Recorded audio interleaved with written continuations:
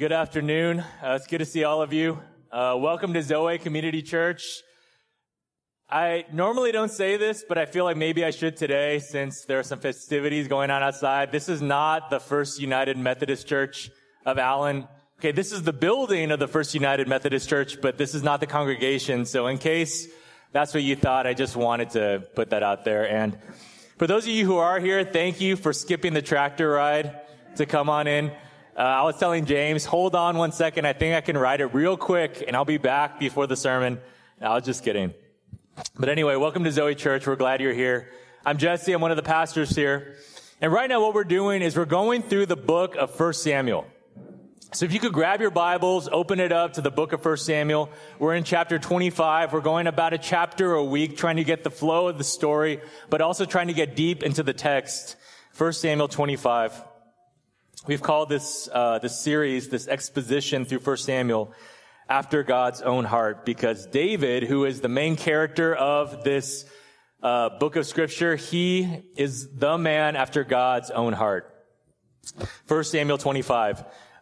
Someone was actually joking and asking me, are we going to do a special sermon today? You know, because of Reformation Day, right? No, what they meant was because of Halloween, right? Are we going to do like a Halloween sermon or something? And I actually thought, 1 Samuel is maybe the only book where we could have timed it right and done the passage where Saul consults that medium and brings up Samuel from the dead. It would have been kind of fitting for Halloween. And we literally missed our chance. We'll never have this book again. And it's going to be 7 years until church is on Halloween again. But anyway, it's probably better. And in the spirit of the Reformation, we don't celebrate Halloween as Christians. That's not a Christian holiday. That's what I mean. But in the spirit of the Reformation, of Sola Scriptura, I think it would actually be better to just get into the Word instead of doing some special like Reformation Day thingamajig. So 1 Samuel 25. Now, the thing about today is it's kind of a long chapter. Okay, it's kind of a long story. And the thing about this chapter in particular is it's kind of a self-contained little side story almost. You might even think it's filler in a sense. It's not. But it doesn't seem to fit into the main narrative plot of 1 Samuel. So what we're going to do is I'm going to pray first. I'm not going to read the whole thing like I normally do. And we're going to go through the text and explain it as we go along. Because I think some of you might be familiar with the gist of 1 Samuel 25, kind of what happens with Abigail. If that name is familiar to you, then maybe you kind of know the story. But I think most of us don't really know what's going to happen. So it might be a little exciting, right, to kind of unfold it as we go along. So that's the plan. So let me pray, then we'll get into it. We'll get into the exposition. So let's pray together. Let's pray. Father, thank you for this time that we could be here. God, we're thankful, God, that you are a God of grace and of mercy and of kindness. God, we know that each and every one of us is in this room right now because of you, God, because you brought us here in your plan. Now, some of us, years ago, we might have never thought that we would step foot into the doors of a church. Some of us have been through so much in our lives, even this week. But God, we're here because of your grace. And even as Jeff was praying earlier, God, your word gives us strength. Your word is food for our souls, food that we need. So God, I pray that as we come before you, and we know that it's a privilege, God, we don't deserve this, but as we come before you, I pray, God, that we would really understand that.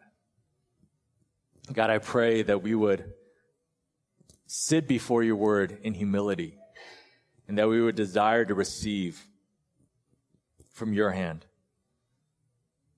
God, we know that we are hard-hearted people, that we are prone to wander, as we sang. So God, I pray, I ask, God, I beg you, Father, that your Spirit would help us during this time. God, we want this time to be about you. May all of our attention and our focus be on you. We pray these things in Christ's name. Amen. Amen. Have you ever given in to temptation?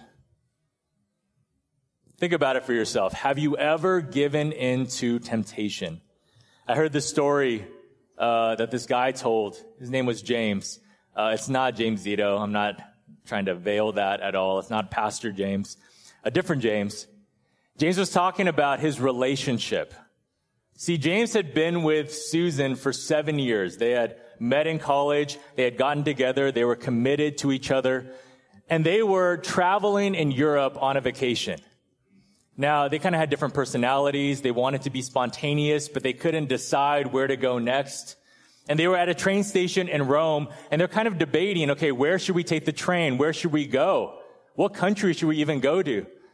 And they're talking, and they're talking, and they're talking. They can't decide. And maybe part of it, James says, was due to the fact that he got distracted.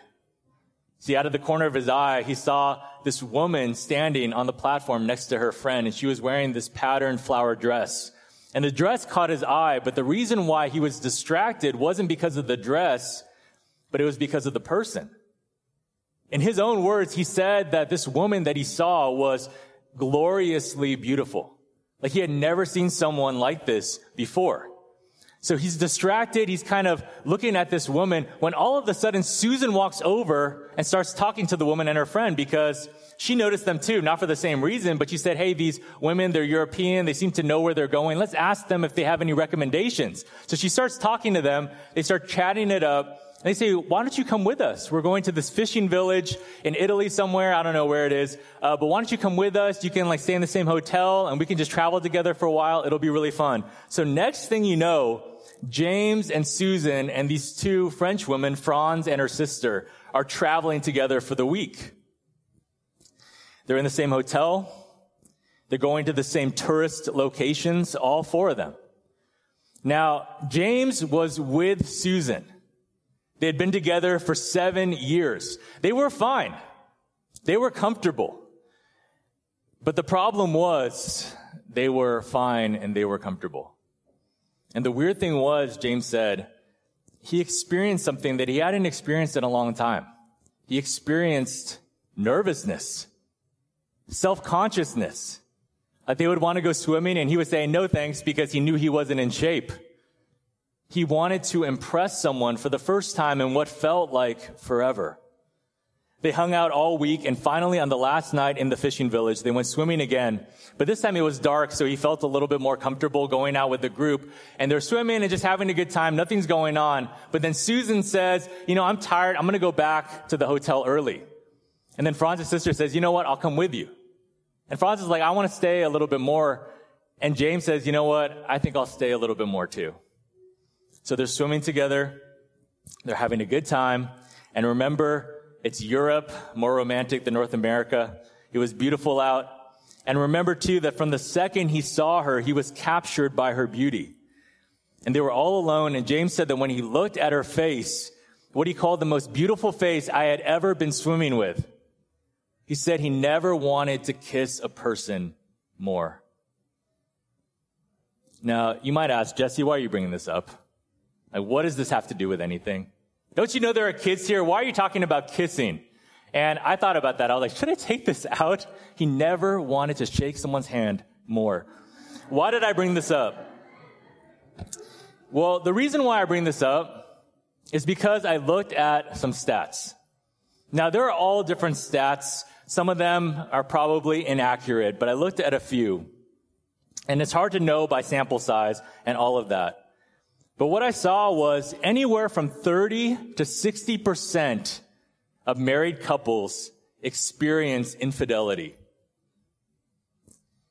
30 to 60. Now, 60 is such a high number, and it might include things like emotional infidelity, emotional affairs, things like that. But 60 is such a high number that it sounds ridiculous, just unrealistically high. But then I saw another survey where I was like, you know what? Maybe it is realistic. Because they did a survey asking people in secret, if there were no consequences, if you knew that you wouldn't get caught, would you consider cheating on your spouse? And it was something like 75% of men and 68% of women or something said, sure. So I'm bringing this up because pretending that temptation doesn't exist, that these things don't happen, it doesn't make those things disappear.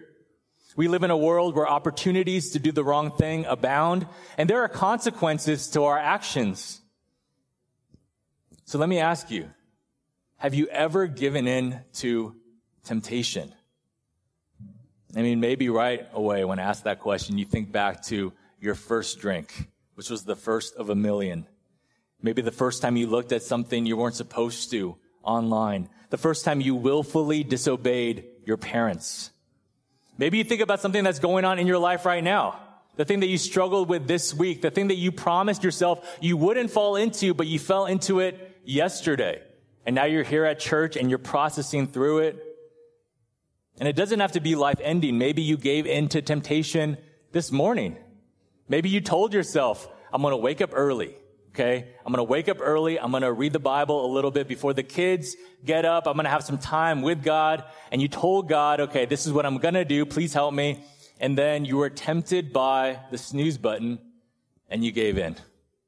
You woke up 30 minutes after everyone else in your family. This may or may not be autobiographical. 1 Samuel is a unique book. I've said this before and I'll say it again. 1 Samuel is the story of the beginning of the kingdom of Israel. It's a major thing in the Old Testament, 1 and 2 Samuel.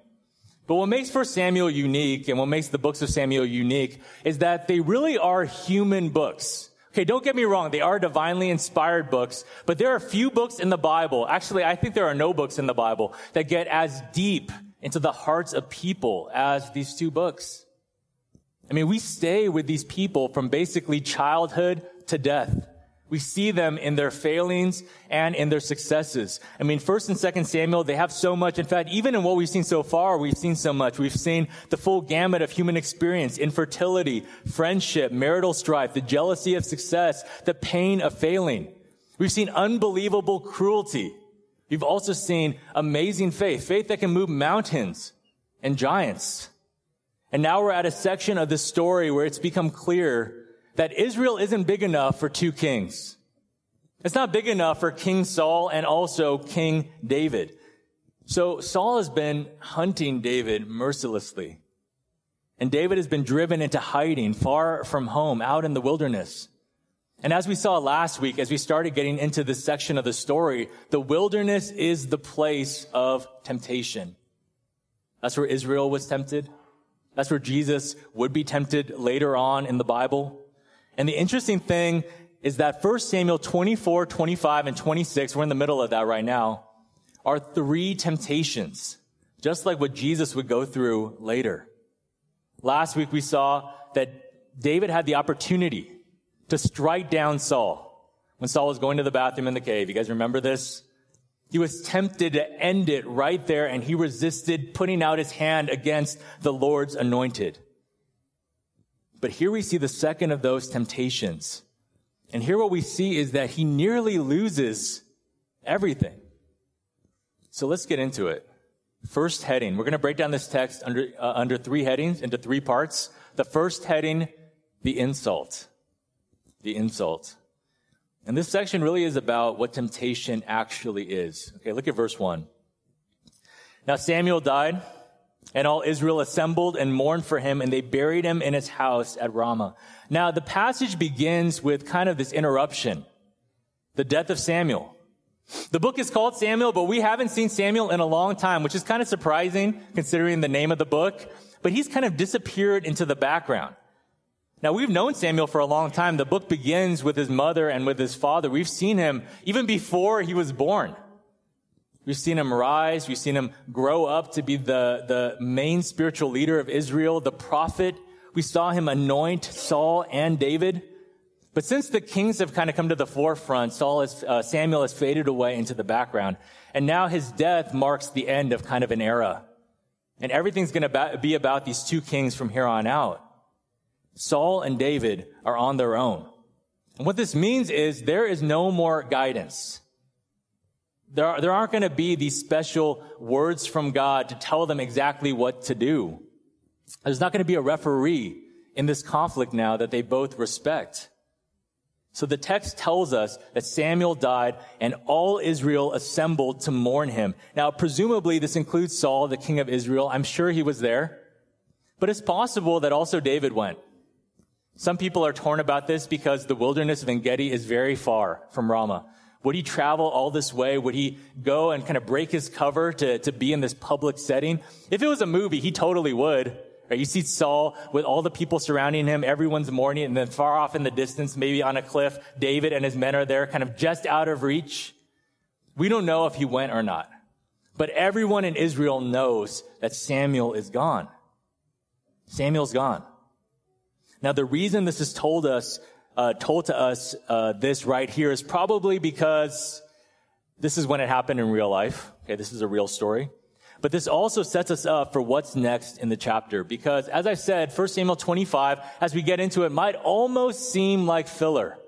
If you're someone who really likes watching TV, you can admit it to me in private, and then I'll pray for you. I'm just kidding. But if you really like watching TV, you know that there are some stories that move the main plot along, and then some that don't really have anything to do with the main story. This might seem like that. Like a story that doesn't push the Saul-David drama further. It does introduce us to David's wife, Abigail, but she's not a major player moving forward. So really, it's like, why is this in here? What's going on in this chapter? Well, the reason it's here is to show us more of who David is. Even though the book is called Samuel, this is really David's story. And this is a major, major event in David's life. This tells us more about David than many other stories do. It starts with the death of Samuel, too, to help us understand the kind of headspace that David's in, his state of mind.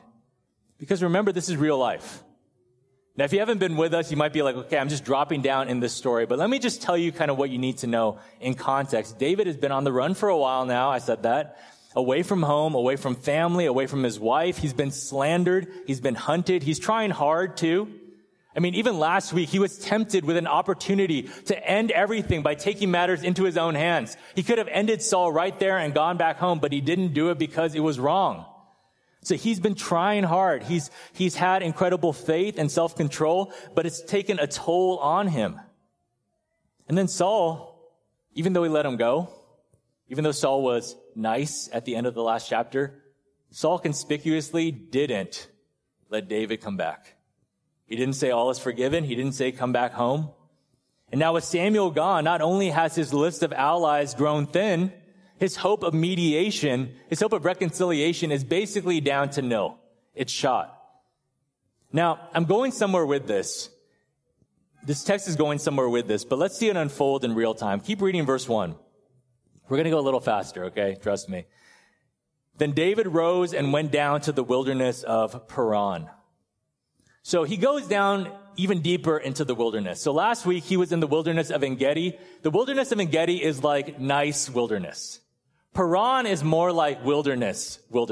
It's not nice at all. It's closer toward Egypt. It's closer to where Israel had been wandering for 40 years back in the day.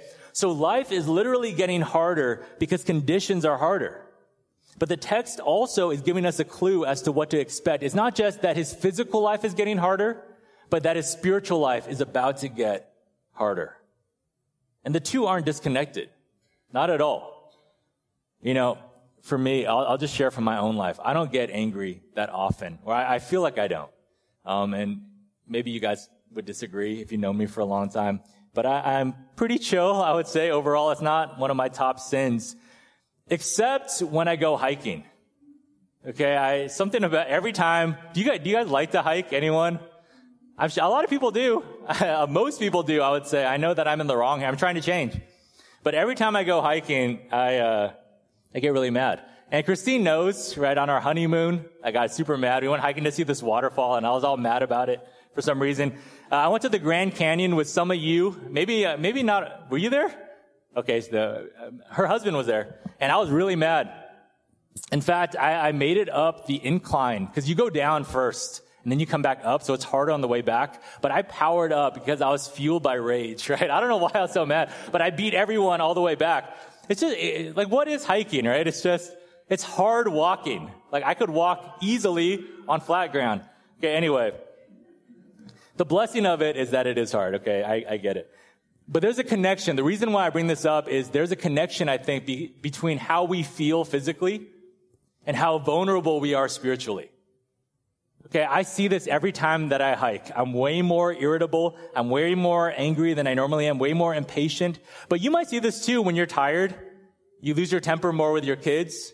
You might see this when you've had kind of a really exhausting season of ministry. You're more tempted to look at something online. It's why even a little bit of alcohol can change our physical state and then lead to a change in our spiritual state. We become way meaner. We might say things that we regret.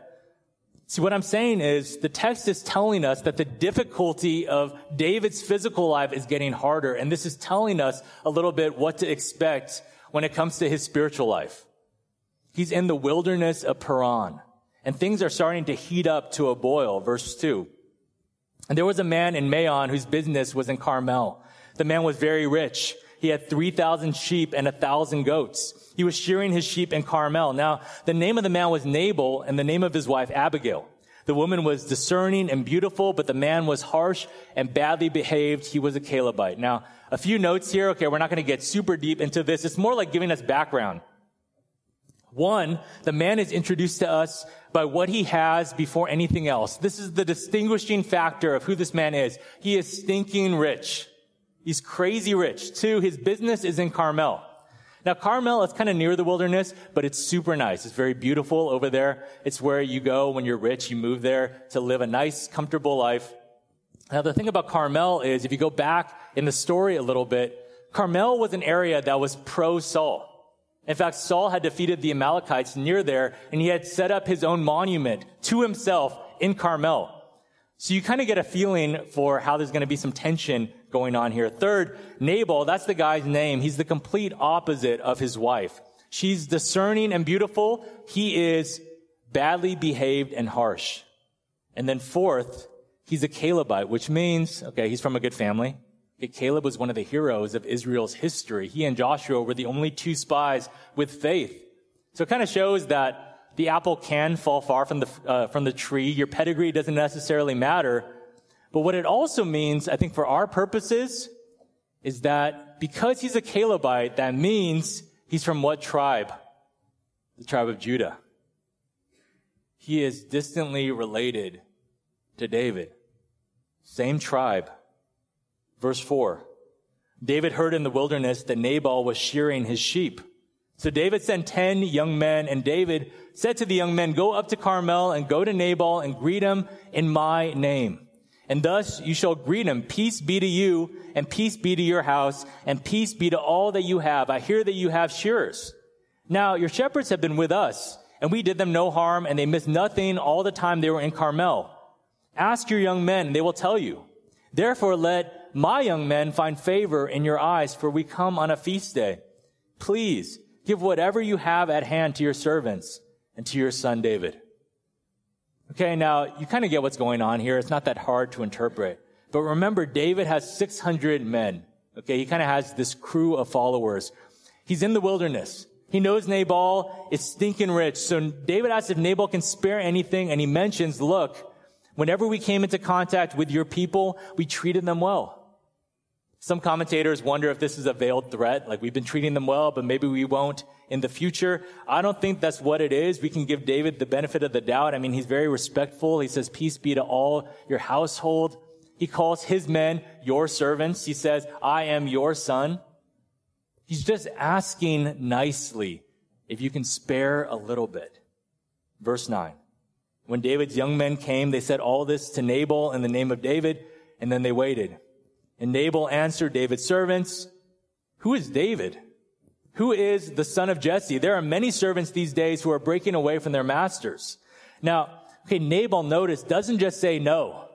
He's rude about it. Who is David? He knows who David is. They're part of the same clan. David's the most popular person in all of Israel. In fact, he gives it away when he knows his father. He says, who is the son of Jesse? Same tribe. He's saying this as an insult. He says, who is this no-name person? You're a nobody. And then he says there are a lot of servants breaking away from their masters. He uses the word for slave. He's basically saying, why should I help a runaway slave? You're the one who chose to get away. Why should I help you? Verse 11, shall I take my bread and my water and my meat that I have killed for my shearers and give it to men who come from I do not know where? My. Why should I give what's mine and give it to some randos like you? You don't deserve it. Verse 12, so David's young men turned away and came back and told him all this. Now, before we get into his response, Imagine that you are David for a second. Just for a moment, put yourself in David's sandals. Imagine being that hungry, that tired physically, that tired mentally, that tired spiritually, even having to kind of overcome the temptation to strike down Saul, having to show this crazy man mercy and grace and receiving so little in return. And you ask a rich man of your own tribe from a good family whom you have actually helped out in the past if he can just spare a little bit. And then he says this to you. I mean, be honest. How would you respond? I mean, I'd probably be gracious unless I'm hiking. Then I'd be really mad. I'm kidding. I think most people would be really bothered by this, to put it mildly. David made a request. It was reasonable. And instead of being helped, instead of even being politely declined, David is rudely denied and insulted. So the question that the text is pointing or positing for us is, how is David going to respond? I spent all these verses setting it up, but what is David going to do in response to this temptation? Now, you might wonder, okay, why am I talking about temptation? It doesn't say temptation in here. Well, the dictionary definition of temptation is a thing or course of action that attracts or tempts someone.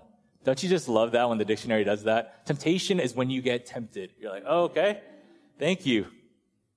But here's what it's saying. It's saying that a temptation is anything that you find yourself wanting to do in the moment, usually a bad thing. See, temptation is the thing that happens before you fall into sin. Temptation is what attracts you to a bad decision. Temptation is the opportunity that presents itself for you to go the wrong way. David hears what Nabal said. He has an opportunity to respond in either a godly way or a sinful way. What does he do? Verse 13. And David said to his men, every man strap on his sword. And every man of them strapped on his sword. David also strapped on his sword, and about 400 men went up after David, while 200 remained with the baggage. Basically, his reaction is, you insulted me, I'm going to kill you. It's not even an eye for an eye. It's an eye for your entire household. Now, let me ask you, though, before we get into the second part of this. In light of this, think about yourself. Have you ever given in to temptation? And if you have, why? What was it about the temptation, the situation, the circumstance that drew you to it? You know, it's interesting. It's crazy, actually, that David could resist striking down Saul when that decision was probably more justifiable in a worldly sense. I mean, you could say it was self-defense, right? Saul threw the first spear. Saul's the one hunting him. Saul is the one who is in sin. But here, one insult, and David is going to go wipe Nabal's bloodline from the face of the earth. He talks about this later. You almost get the sense that if Nabal were in the same room as him, you know what David would do? He would rise up, grab his spear, and chuck it at the wall, trying to pin him against it. Who does that look like? It doesn't look like the David that you and I know. It looks like Saul. What's going on here? It's temptation. See, the thing is, we're all tempted by different things, tempted in different ways, in different situations. And guys, one more definition of temptation. Temptation is the lie that you believe. See, there's a reason why Satan is called both the tempter and the father of lies. We believe lies all the time, and that undergirds so much of our sin. See, we believe something, and then we decide to do something about it that's wrong. For example, I've been clean for 6 months now. I think I deserve a little indulgence. I've been a good friend all this time. I've done so much for this person. I think it's right for me to have sky-high expectations and to be bitter about how bad of a friend they are. I've been so gracious to my husband. You'd think I would get a little grace back because I think, I deserve it. You can't deserve grace. But that's the lie that we believe. Or how about this one? Their sin makes my sin okay. When you're sinned against, that's one of the biggest temptations there can be. Retaliation is an almost irresistible indulgence. I mean, come on, all my married people here, right? When was the time when you said the meanest possible thing to your spouse? Probably hiking, right, I guess. When was that time? The most harmful, least God-honoring thing. Right after, probably, they said one of those things to you. Has Nabal sinned? Yes. But does this justify David's intended murderous Saul-like rampage? You tell me. And this leads to the second heading, the intervention. First, the insult. David is insulted and he loses it. He's going to murder someone for insulting him. Second, the intervention, which is about taking a good hard look at ourselves. Last chapter. Okay, there are a lot of parallels to Saul here. Last chapter, who was it who assembled an entire army for a one-person manhunt? It wasn't David. It was Saul. Now who is it? In the book so far, who is the person consumed with his own power and his own kingdom and his own reputation, his own ego? Saul. But who is it now? David takes 400 men strapped, and he intends not only to kill Nabal, but also every male in the household. Why? Because he has spoken an insult against the name of David. Now, before we get into the next verse, pause here for a moment. Another question. How surprised are you that this is happening? How surprised are you that David is showing himself to be a lot like Saul in this text? How surprised are you? See, we have to understand that this is one of the defining moments in David's life. It's not so much about the plot. It's not so much about Abigail. It's about David. There's a reason why we're told about this, and at least part of it has to do with the fact that there are a few things, maybe nothing, that reveals who we truly are more than how we respond to temptation. See, temptation and our responses to it, they reveal our true conviction, our true affections, and really our true character. And what this reveals about David is kind of ugly. And here's the thing. However you feel about David right here, it's actually insightful. You know why? Because however you feel about David here is a litmus test for how well you understand yourself. How well you know yourself. See, I can see there being a mixture of sentiment out there. Because on the one hand, David is supposed to be different. He's set up as different, a man better than Saul, a man after God's own heart. And we've seen him prove that. He showed mercy to Saul. He had faith when he slew Goliath. He has done so many things different. He has walked a different path, and God is with him. So it should be a little surprising that this one thing could set him off like this. But on the other hand, on the flip side, maybe we should expect this. I mean, what do we expect? Everyone has a breaking point. See, it's tempting, I think, and I use this word on purpose, but it's tempting to think that the Bible has heroes and it has villains. And our goal is to avoid being the villains and to try to be more like the heroes, be more like Daniel, be more like Joshua, be more like David. But that's only somewhat true. In some ways, we should try to be like those people. We should imitate them as they imitate God, his example. And it is a story of villains. But really, in terms of heroes, the Bible only has one hero, and his name isn't David. From the garden, since the fall, the sons of Adam and the daughters of Eve have by nature been enemies of God. And you know why this happened? It's because they were weak against temptation. I mean, do you remember? Okay, let's go all the way back in the day. Do you remember Cain and Abel? Cain and Abel were the two sons of Adam and Eve, some of the first humans who ever lived. They both offered a sacrifice to God, and God was pleased with Abel's, but not pleased with Cain's. And in jealousy, Cain rose up and he killed his own brother Abel, the first murder of all time. And you see shades of Cain in Saul's murderous jealousy. But what's interesting is Cain was exiled away. Okay, Cain was taken away from the family by sin. He was driven away, and he started kind of his own family away from Adam and Eve and their new son Seth. He started his own line, and in his own tribe, kind of, what happened was he had kids, and then they had kids, and they had kids, and one of his early descendants was named Lamech. And Lamech said something interesting, Genesis 4:23. The Bible tells us that he said to his wives, Adah and Zillah, Hear my voice, you wives of Lamech. Listen to what I say. I have killed a man for wounding me, a young man for striking me. If Cain's revenge is 7-fold, then Lamech's is 77-fold. Basically, he's talking to his wives. He says, someone wounded me and I killed him. Okay, it wasn't an eye for an eye. It was an eye for a body, as we talked about. And he bragged about it.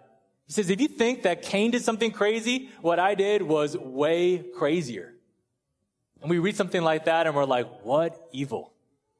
And yet if we step back and maybe step back into 1 Samuel 25, what did Nabal do? What wrong did he actually do? He was rude. Yes, that's bad. He was inhospitable, which was really bad in Israel. He was insulting. All of that is bad. It's annoying. But it's not worthy of death, according to the law of God. Not even close.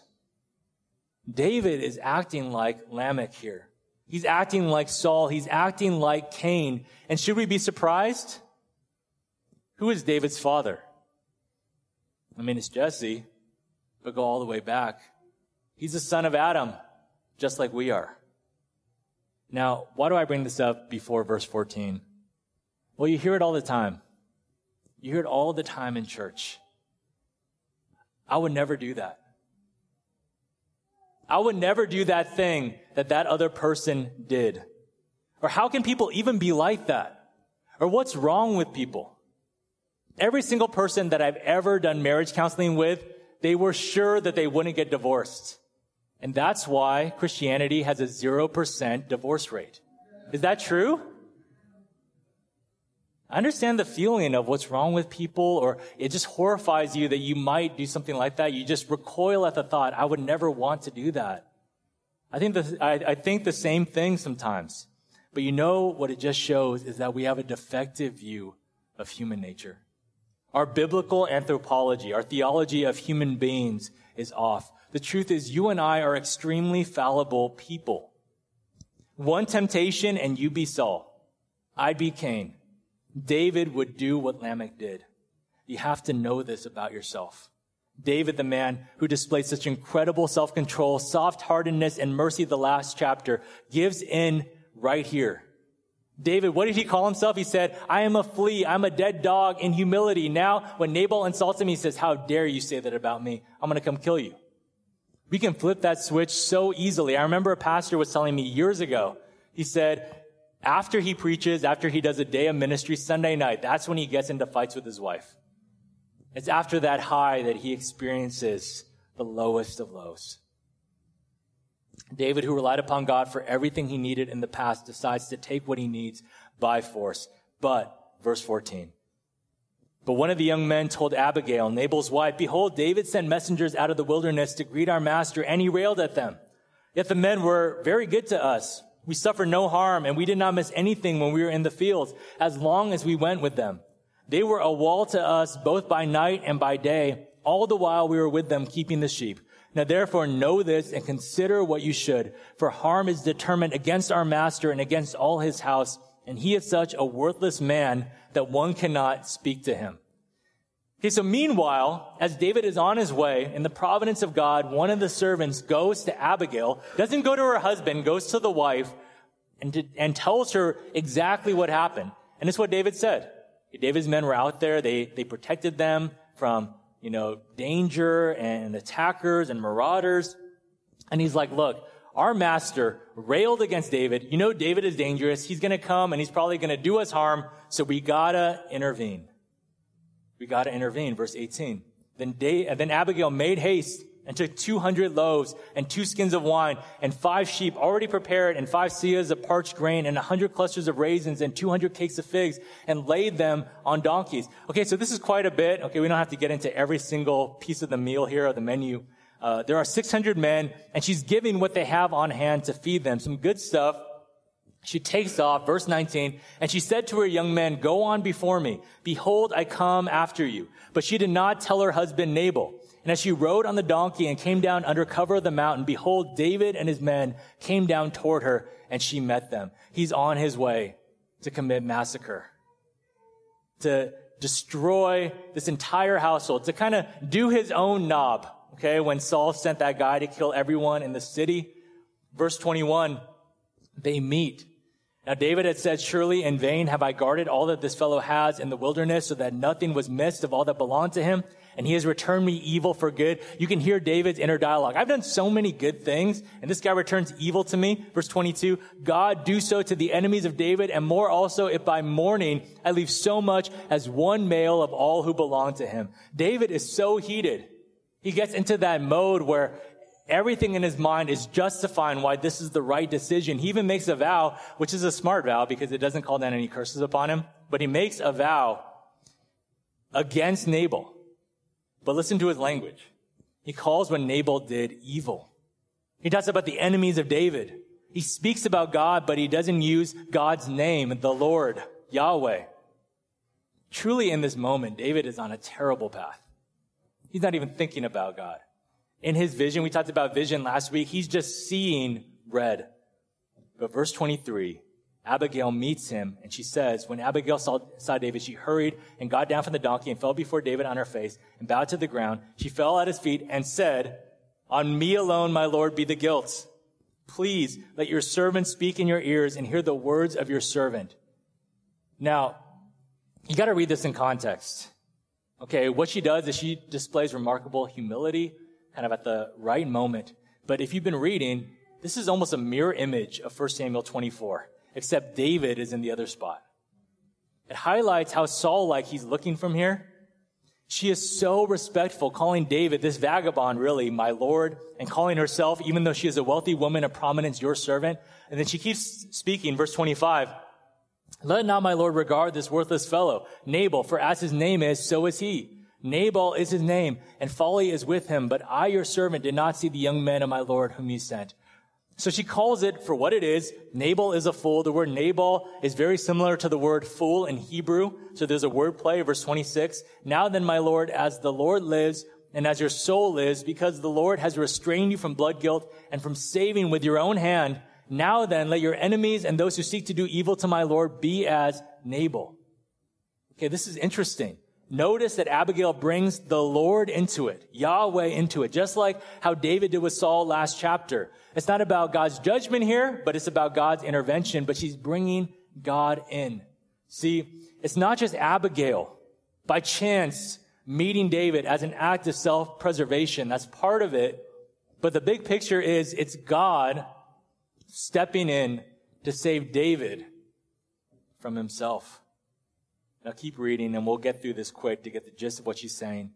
Verse 27, and now let this present that your servant has brought to my Lord be given to the young men who follow my Lord. Please forgive the trespass of your servant.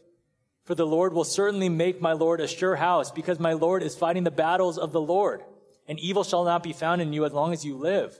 If men rise up to pursue you and to seek your life, the life of my Lord shall be bound in the bundle of the living, in the care of the Lord your God. Just trust God.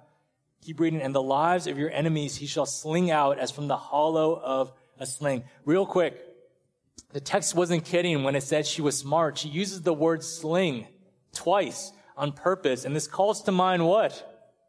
The most famous event in all of David's life. When instead of using a sword or a bow and arrow or whatever, he used a slingshot to take down the Philistine champion Goliath. She knows exactly what she's saying. She's reminding David of his greatest moment in his worst moment. Verse 30. And when the Lord has done to my Lord according to all the good that he has spoken concerning you, and has appointed you prince over Israel, my Lord shall have no cause of grief or pangs of conscience for having shed blood without cause, or for my Lord working salvation himself. And when the Lord has dealt well with my Lord, then remember your servant. She knows that David is going to be king. She says, when you do, you don't want this blood guilt on your conscience for killing for such a petty reason, for taking matters into your own hands and not trusting God. See, Abigail is both beautiful and wise, and the wisdom really shows here. In fact, it's interesting. I was reading, sorry, my mouth's kind of dry, but I was reading this commentary, and one of the commentators was going on and on about Abigail. He's like, Abigail, she's so awesome, man. She's so beautiful. She's so smart. In fact, she's my favorite one of David's wives. Like, I've often wished myself that the Messiah would have come through Abigail and not through Bathsheba. And I was like, bro, you have a crush on Abigail? You know she's in heaven, right, where there's no marriage. She's also someone else's wife in the text. But his point stands. Abigail is great.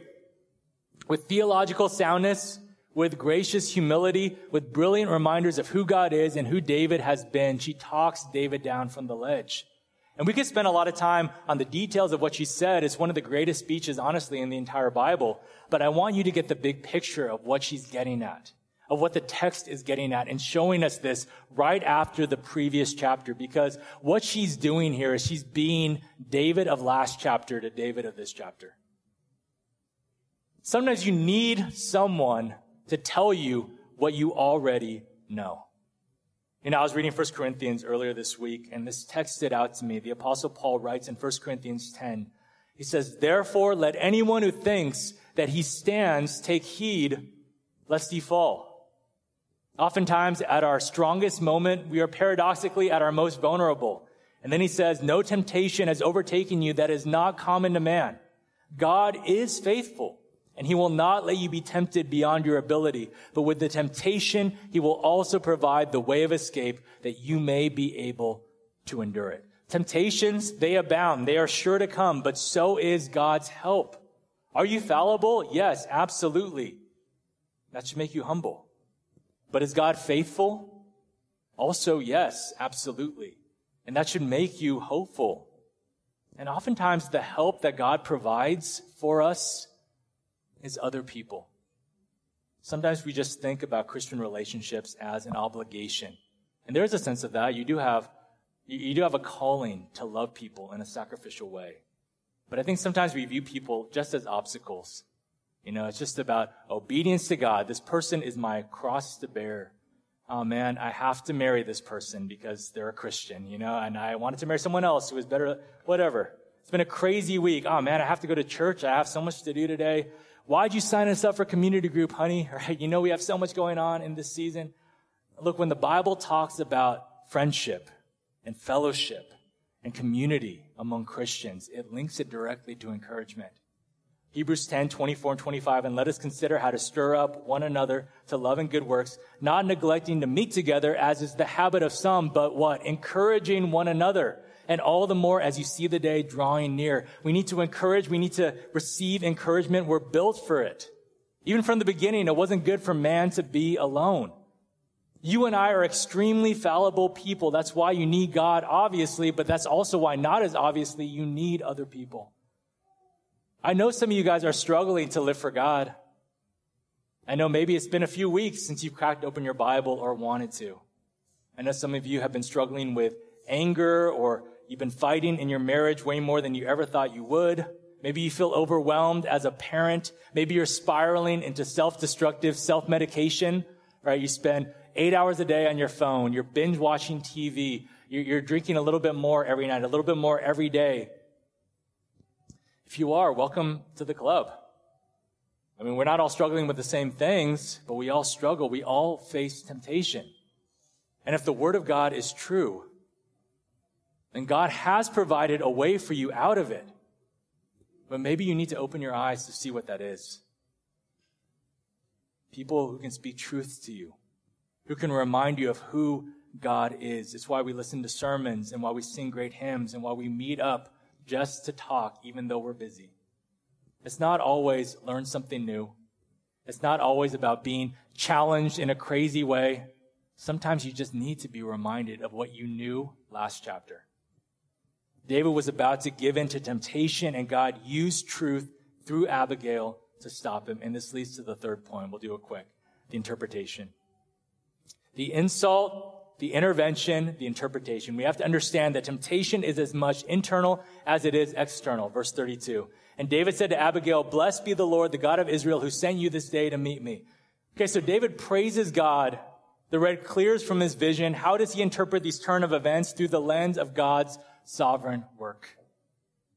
David was about to do something that would have ruined everything for him, but because of this intervention, he turns back. And of course, he's thankful. Verse 33, blessed be your discretion and blessed be you who have kept me this day from blood guilt and from working salvation with my own hand. So he acknowledges what she said. She was right.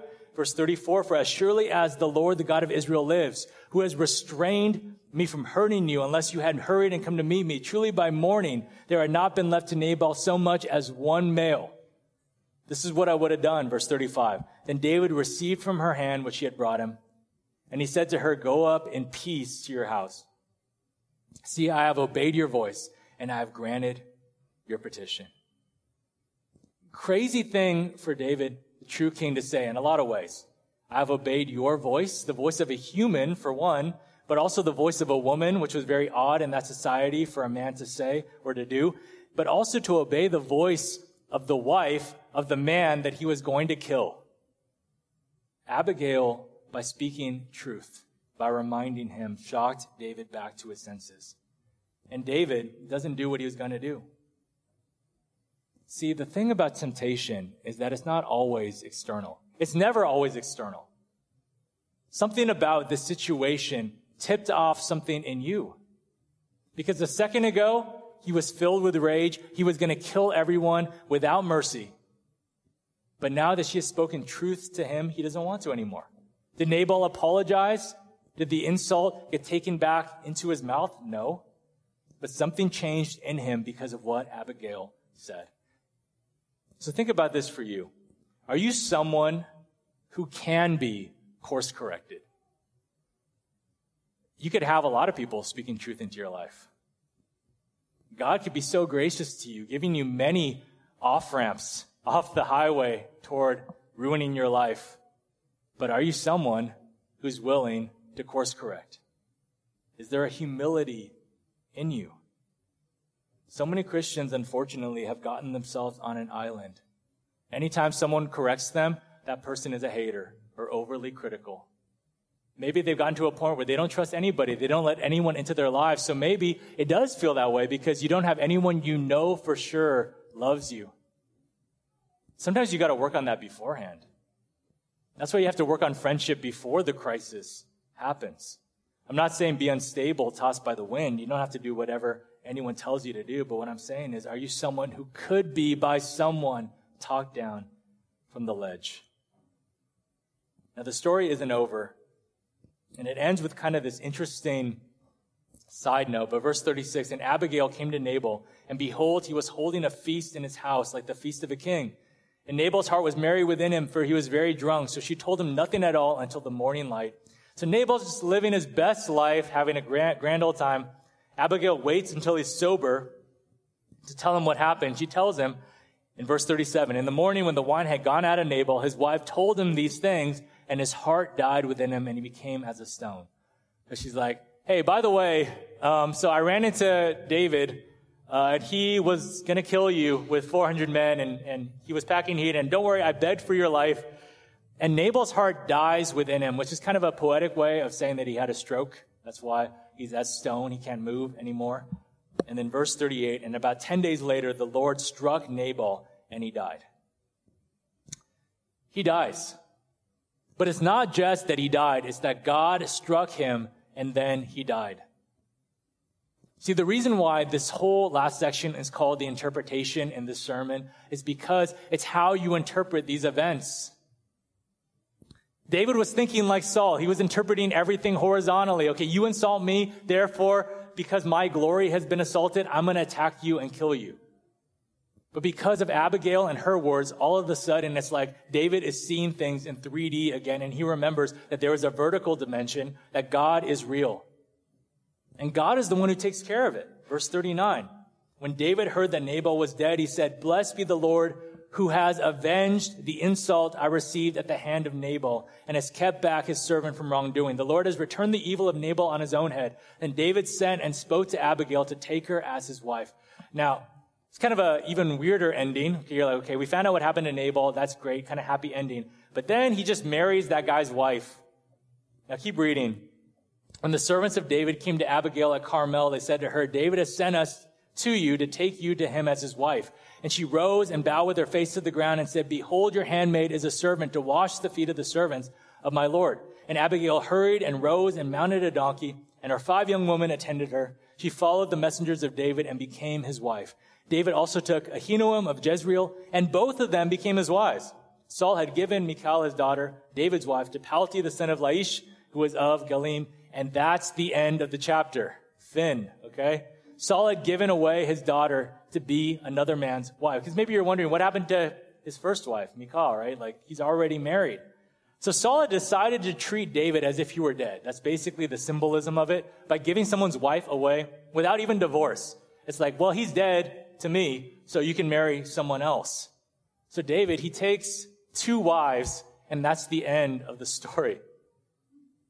Now, the law doesn't prohibit you taking more than 1 wife. And I talked about this in the very first, it was the second message of this series. You can go back and listen to my impassioned rant against polygamy, okay? There's a reason why I think it's bad, even though it's not prohibited by the law.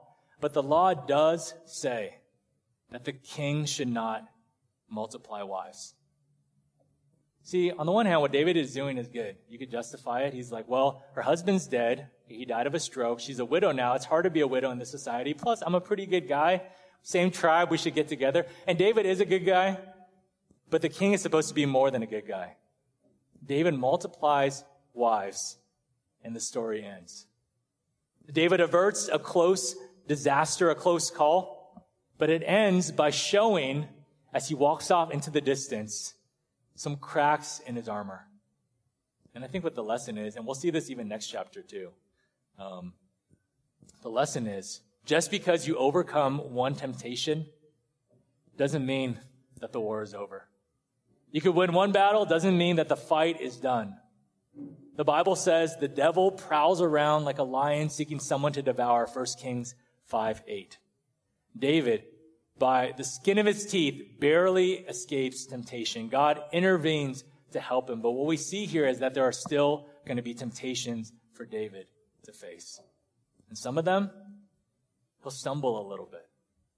So that's why we're taught to pray, lead us not into temptation, but deliver us from evil. We'll close here. James 1 says, let no one say when he is tempted, I am being tempted by God. For God cannot be tempted with evil, and he himself tempts no one. But each one is tempted when he is lured and enticed by his own desire. Then desire, when it is conceived, gives birth to sin. And sin, when it is fully grown, brings forth death. See, temptation is the lie that we believe. Temptation is what we want to do. And temptation will, if you give into it, it will eventually lead to death.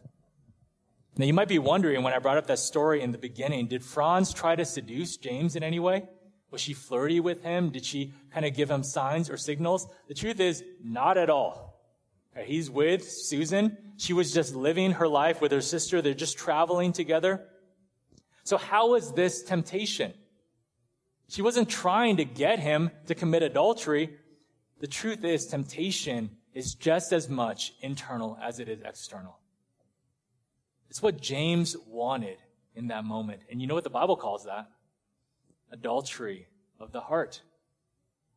So they're there, right, in Europe, in the little fishing village. They were alone, and James had developed this crush on her over the week, even though he had been with Susan for 7 years. They swam around for a bit, and then they decided to go back to the hotel. Nothing happened. And they're walking to the hotel, and he's thinking, okay, if I'm going to make my move, now's the time to make my move. They get to the hotel, and he leans in to do what he wants to do, to kiss her. But at the last minute, he does what he read about in tourist books in Europe. He gives her the friendly 3 kisses on the cheek thing as just a sign of friendship. And then he walks away and he leaves. He says goodnight, goodbye, and they don't see each other again. And he goes back to the hotel room, and Susan asks him, how was it? And he says, for the first time, honestly, he says, it was really hard. And she just said, I know. I mean, Susan wasn't a dummy. She knew kind of what was going on. She says, I know. And James said that he broke down and he cried right here. And it was a very weird ending to the story. He was telling it live.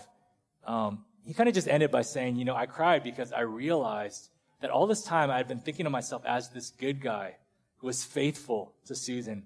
when what I really wanted was to kiss Franz. How could I reconcile these two things together? And that's where he ends it. Just him being honest about where he's at, but there's no conclusion. And I don't know what happened to him or to Susan or to his relationship, but what I do know is that even though he didn't kiss Franz romantically, that's what he wanted to do.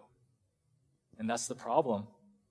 I do know that when temptation had come knocking at his door, and he had barely been able to close it in time, even after opening it up a little too much, that he had really struggled with even closing it at the end.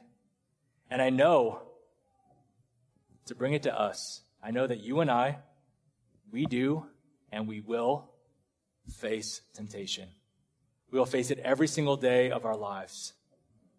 But unlike with James, who was trying to just live his life in confusion, not really knowing what to do about himself and his conflicting desires, for us, if you're a Christian, then you know that God will help you.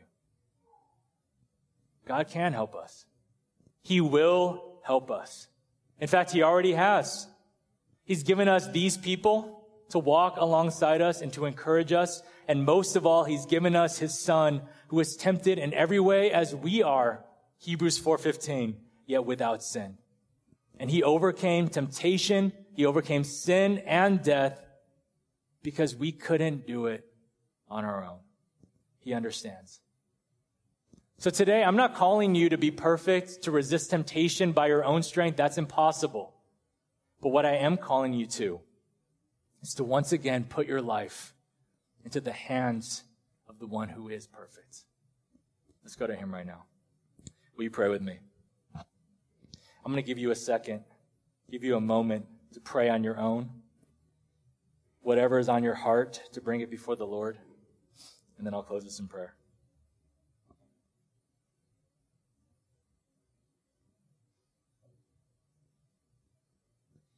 Lord, I pray that you would help us to be real with ourselves, to really know that we are prone to wander. Not as an excuse, God, but God, I pray that you would help us to know how weak we are. And God, I pray, God, as a church, that you would help us to cling to you. God, I pray that our weakness would drive us to greater dependence. And I pray, God, that you would show your power and your grace and your mercy in our lives. As you help us, God, to not ruin our lives. As you help us, God, to overcome sin and temptation. As you win victories for us by your strength. God, I pray for my brothers and sisters here, God, who are caught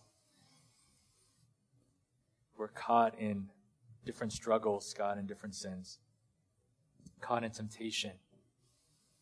God, I pray that you would intervene. And I pray, Father, that you would help them to have the humility to be course corrected. God, we know that you can do this. We put it all in your hands. We pray this in Christ's name. Amen.